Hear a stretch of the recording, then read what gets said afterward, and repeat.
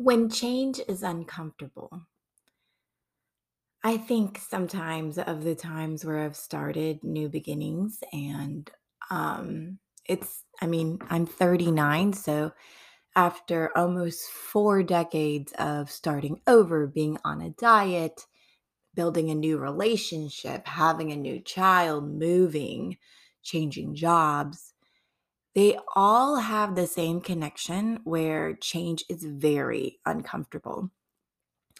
In the moment, I am such a positive person that I'm like, okay, I can do this. This is a great idea. I'm going to be a better person. And though I have the end goal in mind or the bigger picture in mind, literally the first even few couple steps, even few couple breaths feel so uncomfortable. And so it affects mostly my mood. It affects mostly my attitude. And if I'm not careful, it affects how I grow and approach change. Growing is part of what I want to do to be the better person to reach the end goal, but there are growing pains. And in the moment, it took me very long to understand this. In the moment, even as a kid, I didn't want to go through the pain.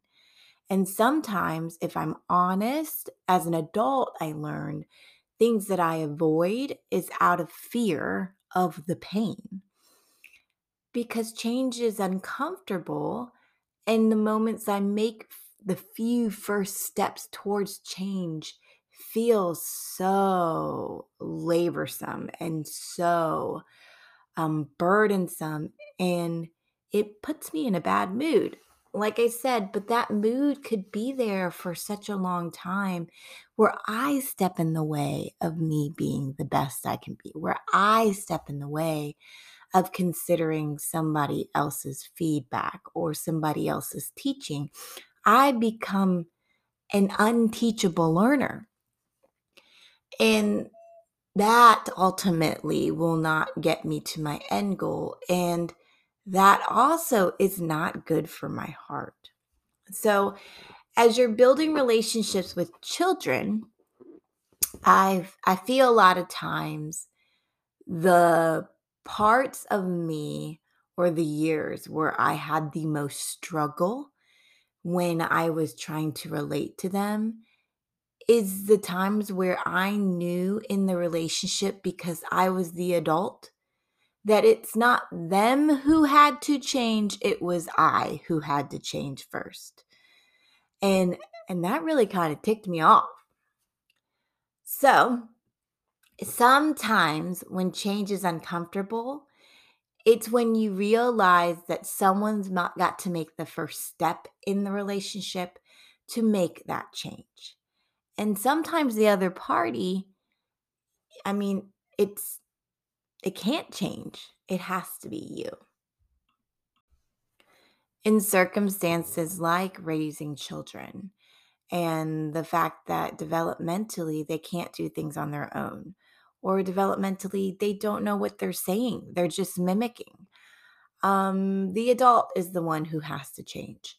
Not that I have to go down to a level where I tell them that that stuff is okay, but I have to change in terms of being more patient. I have to change in terms of giving more time, maybe, to discipline or teach against that.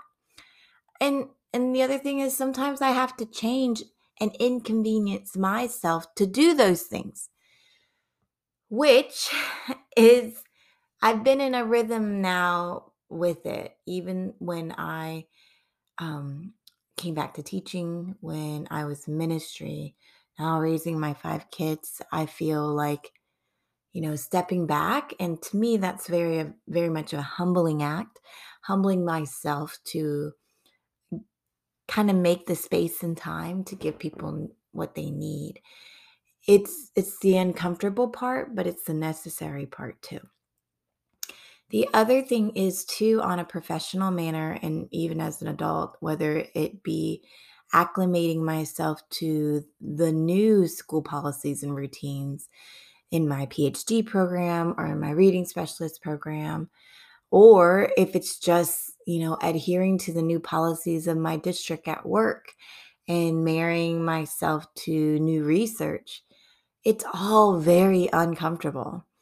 And then in some positions, especially in my business, I'm tasked with the part of teaching others about changes, and policies that are uncomfortable, research that is uncomfortable because it's only uncomfortable because it calls you to change.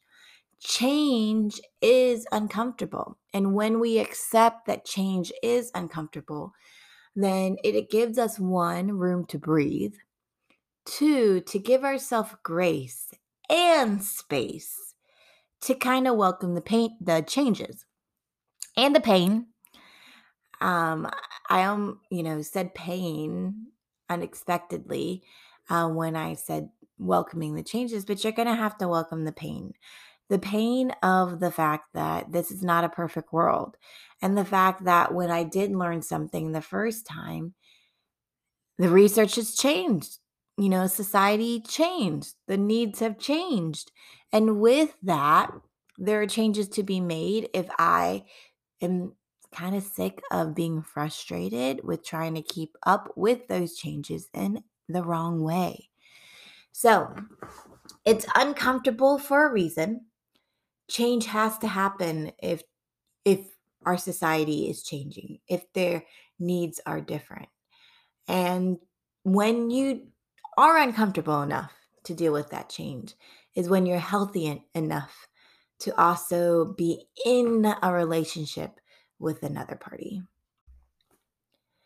I guess you have to just accept that change is part of the relationship because you are not a fixed being.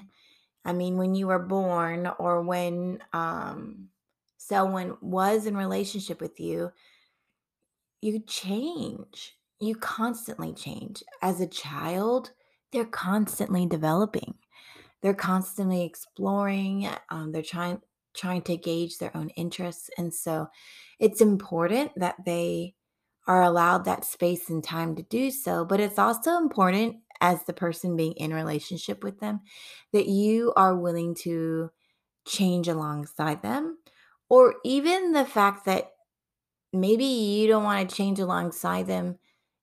You're not ready for that. Or to support them means that you're not changing too much of your routine. You're actually being firmer in your routine to support them with what they need. It doesn't matter. You need to give them grace and space to change. And they need to trust you as a being in their life who can accept that change. And they know they don't have to be scared of changing in front of you because you understand that change is uncomfortable and it takes time. So, thanks for listening today. This is a lesson that's hard for even me as an adult, especially after COVID. I feel like change is happening at a very rapid rate. But for our children, if it's hard for an adult, it's definitely hard on them. So, let's build the healthy mindset that change is uncomfortable, but it's necessary to grow, and we can do it together. Thanks and have a good day.